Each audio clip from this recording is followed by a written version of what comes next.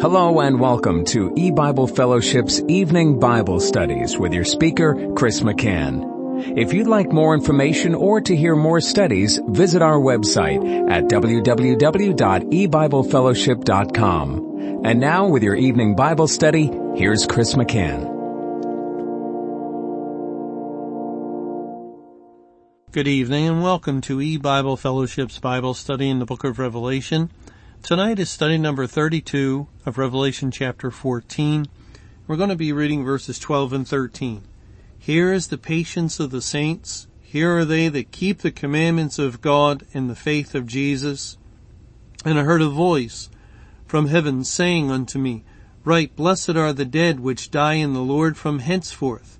Yea, saith the Spirit, that they may rest from their labors, and their works do follow them. Well, before we continue on with our study tonight, I would like to make a correction as far as the way I've been pronouncing a Greek word in the last couple of studies. I've been misplacing the vowel and pronouncing it wrongly. It is the Greek word Strong's 3306 that should be pronounced meno. I've been pronouncing it monet, and again misplacing the vowels, and that's not a good thing to do. So please just be aware of that. I hope I don't get you to say it incorrectly also. Again, the Greek word is meno, M-E-N-O, rather than M-O-N-E. And the word patience is hupomeno, not hupomone. So please make a note of that. And now let's go to verse 12 of Revelation 14. And again, we've been looking at the word patience. Here is the patience of the saints, because the context indicates Judgment Day, and God, in a just incredible way, is letting it be known that right here in the midst of a language, the midst of a chapter focused on Judgment Day, God's people, the elect, will remain on the earth, and they will have a need of patience. And that's just one last passage I like to go to in Hebrews chapter 10. In Hebrews 10, this is one of the earliest passages after May 21, 2011 that we were led to, and it's been very helpful over the course of time since, in what it says in Hebrews 10, beginning in verse 35, Cast not away therefore your confidence, which hath great recompense of reward. For ye have need of patience, that after ye have done the will of God, ye might receive the promise. For yet a little while, and he that shall come will come, and will not tarry. Now the just shall live by faith, but if any man draw back, my soul shall have no pleasure in him. But we are not of them who draw back unto perdition, but of them that believe to the saving of the soul. And this passage relates to the coming of Christ, as verse 37 indicates, he that shall come will come and will not tarry. And in that context of the coming of Christ, God speaks of having a need of patience after ye have done the will of God. And we would just wonder, why would God speak of having done the will of God? Doing the will of God is an ongoing daily occurrence for the child of God. In what way could we have done it and then have a need of patience after having done the will of God, and in the context of the Lord Jesus coming and not tarrying. And God also speaks of living by faith and not drawing back and so forth.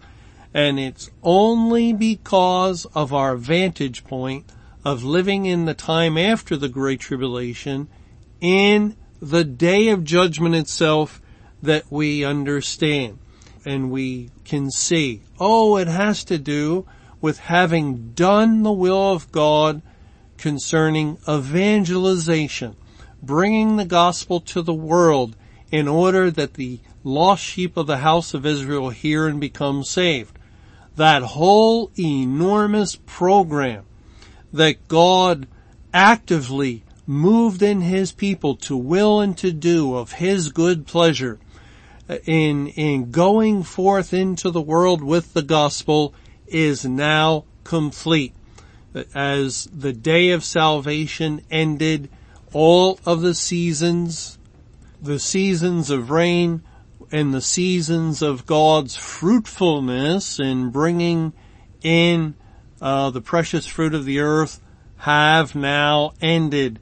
The will of God concerning that program of salvation is complete. And after that is done, then you have a need of patience. And that's exactly what Revelation 14 in our verse is speaking of. Here is the patience of the saints. Judgment Day is a time after the program of evangelization, the completion of God's salvation for the elect has taken place. Now comes a period of trial and testing and a need for patience, of abiding under, continuing under the teaching of the Word of God. And that's really what the next part of the verse is saying also in verse 12. Here is the patience of the saints. Here are they that keep the commandments of God and the faith of Jesus. Here, again, in this day of judgment, at the time of the end of the world, are they that keep the commandments of God. And of course, this statement reminds us of several other statements, but let's look at one in particular in John 14. It says in verse 15, and this is the Lord Jesus that is speaking. In particular, we know the whole Bible is Christ speaking, but this is when He entered into the human race and walked amongst us. In John 14:15, if ye love me, keep my commandments. There is the Bible's definition of love. How do you know you love God? If you love me, keep my commandments. Love, according to the Bible, is not so much a feeling. It's not a sentiment. It's not an emotion. Love is action. Love can be measured by the degree that an individual keeps the commandments of God. And it can also determine a lack of love. If someone is saying, I love the Lord, I love Him, and they speak very highly, very well, very passionately even of the Lord. What a great and marvelous Savior. I just love the Lord. And yet, they're failing to keep His commandments. For instance, God commanded everyone in the church to come out. That is a commandment of God, the commandment of the Lord Jesus Christ. The church age is over. Flee to the mountains. And, we know the vast majority of people within the churches remain. They did not hearken. And to hearken means to hear and act with obedience. They failed to listen and did not obey God. They did not keep that commandment. demonstrating their lack of love for the Lord Jesus Christ. And a lack of love is a serious matter, because the Bible tells us that He first loved us in order that we could love Him. That is, love is not something that saves us. Love is really a result of salvation, because He first loved us in dying for our sins from the foundation of the world, and God demonstrated in action the love of Himself for His people in dying such a death on their behalf for their sake. And then more than that, the Lord Jesus entered into the human race and demonstrated once again through suffering and going to the cross what the things that He had done from the point of the world's foundation. And that is just tremendous love to go through all that to reveal and show forth things that He had already accomplished. All the works were finished from the foundation of the world. So it is truly an act of great love. And why did Jesus do it? Well, He did all that the Father commanded Him to do, demonstrating His love for the Father and God's love for His people. And the people of God love God, and that love will be seen in obedience to the commandments of God.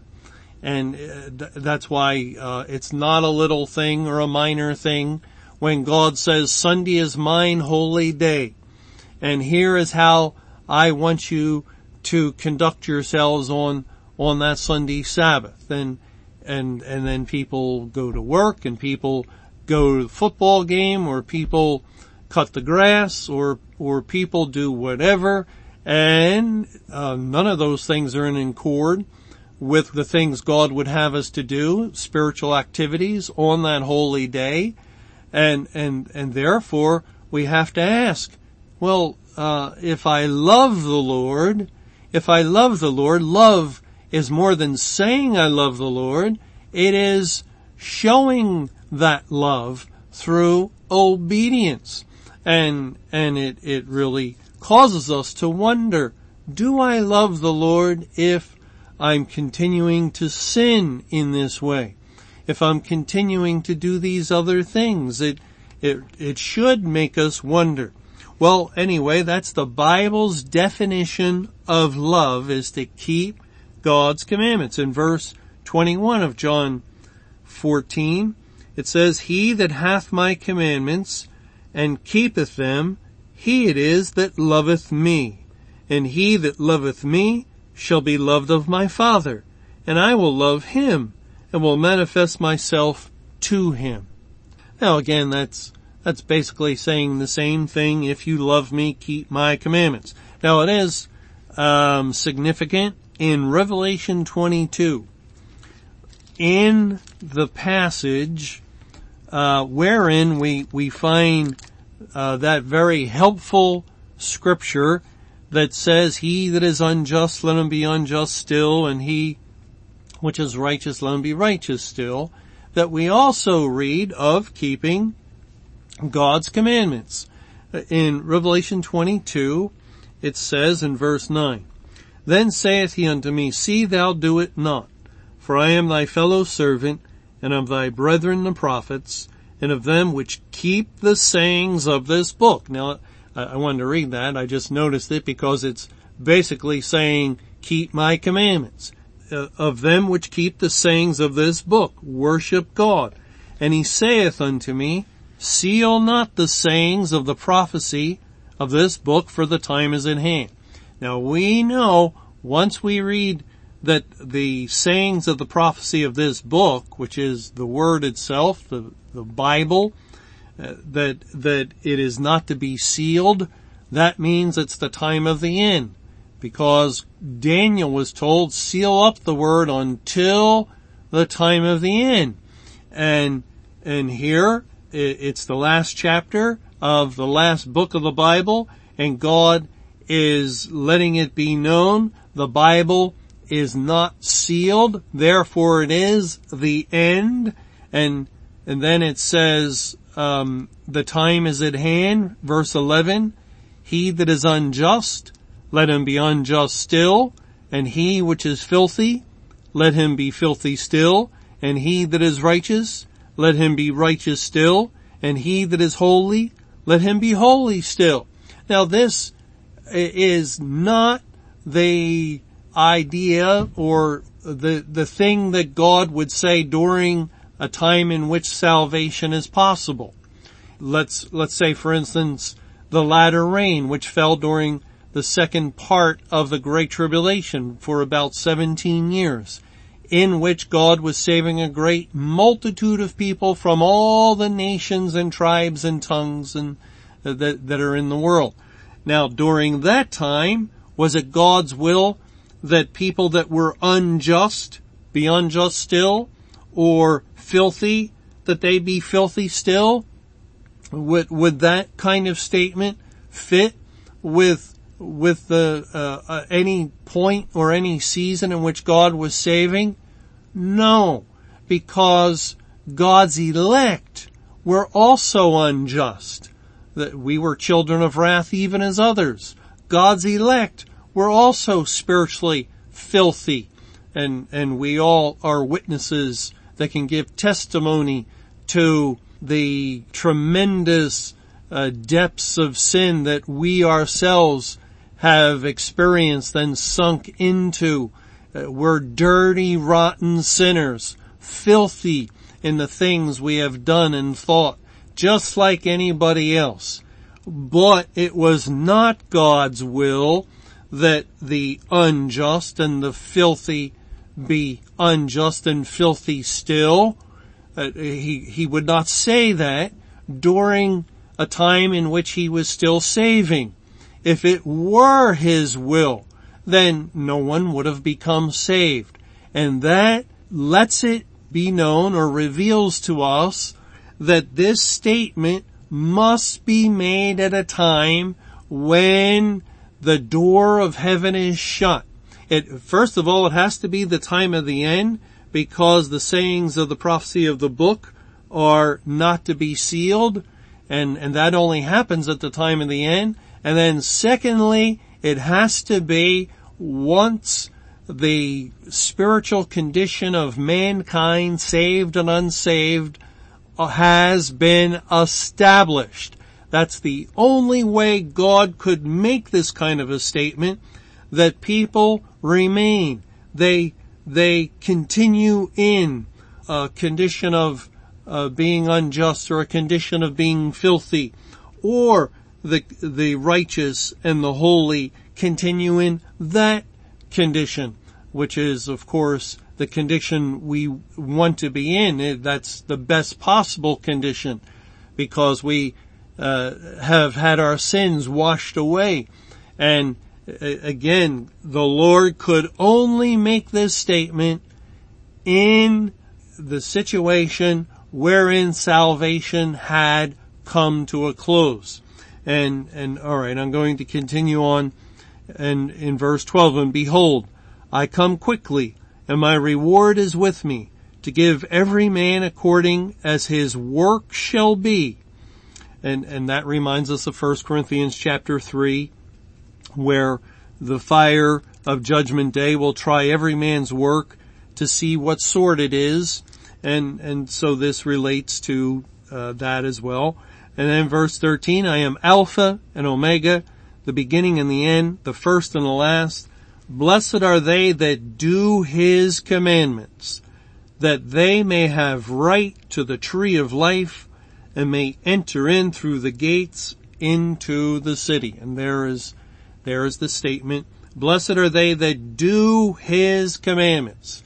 If you love me, keep my commandments. And that will provide right to the tree of life. And it will show forth entry in through the gates into the city, the holy city. And again, let's not forget, and we always have to carefully mention this, that doing God's commandments, showing love for Him, is only possible in a way that is pleasing to God and satisfactory to Him, in the sense that He has first saved us, given us a new resurrected soul, a new heart and a new spirit. And what does that new heart and new spirit desire to do, long to do, and is able to do?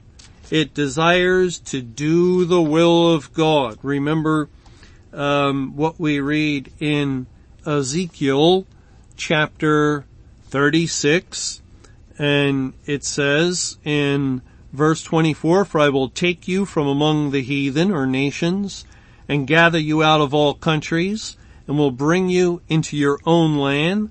Then will I sprinkle clean water upon you, and you shall be clean. From all your filthiness and from all your idols will I cleanse you." And that reminds us of the previous statement, the filthy are filthy still because of their sins. But God's people are holy because they've been cleansed from the filthiness of our sins. And then verse 26 of Ezekiel 36, "A new heart also will I give you, and a new spirit will I put within you. And I will take away the stony heart out of your flesh, and I will give you a heart of flesh. And I will put my spirit within you and cause you to walk in my statutes, and ye shall keep my judgments and do them." There is why God says, "Blessed are they that do His commandments," because they have already been saved. And anyone who thinks, well, I'll do the commandments of God to get saved, has another thing coming. They've got it backwards. They are under the works gospel. They're trying to be justified by the works of the law, and the Bible is absolutely clear that no man is justified by the works of the law. That will never justify anyone trying to do the commandments of God. But if God has first saved you and given you a new heart, then He causes you, the child of God, to do His commandments perfectly from the heart and within the person themselves. Well, yes, they still have the physical body, but more and more they'll be able to perform the doing of it in doing things that are pleasing to God, and that can only be doing things that are according to His written will, the Bible, His commandments. And that's what God is saying here. Blessed are they that do His commandments, that they may have right to the tree of life, and may enter in through the gates into the city. For without are dogs, back in Revelation 22:15, without are dogs and sorcerers and whoremongers and murderers and idolaters, and whosoever loveth and maketh a lie. That's everyone else in the human race that has not become saved, everyone else that God has not paid for their sins. These are the unjust. These are the filthy, contaminated by their own iniquity. Their sin is upon them. There is no Savior for them. And this is what God is saying here. And it's why He's bringing this up in Revelation 14:12. Here are they that keep the commandments of God. And in case we missed the first part of the verse's point, here is the patience of the saints. It's being emphasized even more who these people are. Here are they that keep the commandments of God. And it can only be referring to those that God has saved, because they do keep the commandments of God. And only someone that has experienced that new heart, the the transformation that God has worked in them through salvation can keep the commandments of God. Thanks for joining us for E-Bible Fellowship's Evening Bible Studies. You can hear these studies Monday through Friday over Paltalk, Skype, E-Bible Fellowship's webcast audio, or over your phone. For more information or to hear other studies, visit www.ebiblefellowship.com. Until our next study, may the Lord's perfect will be done.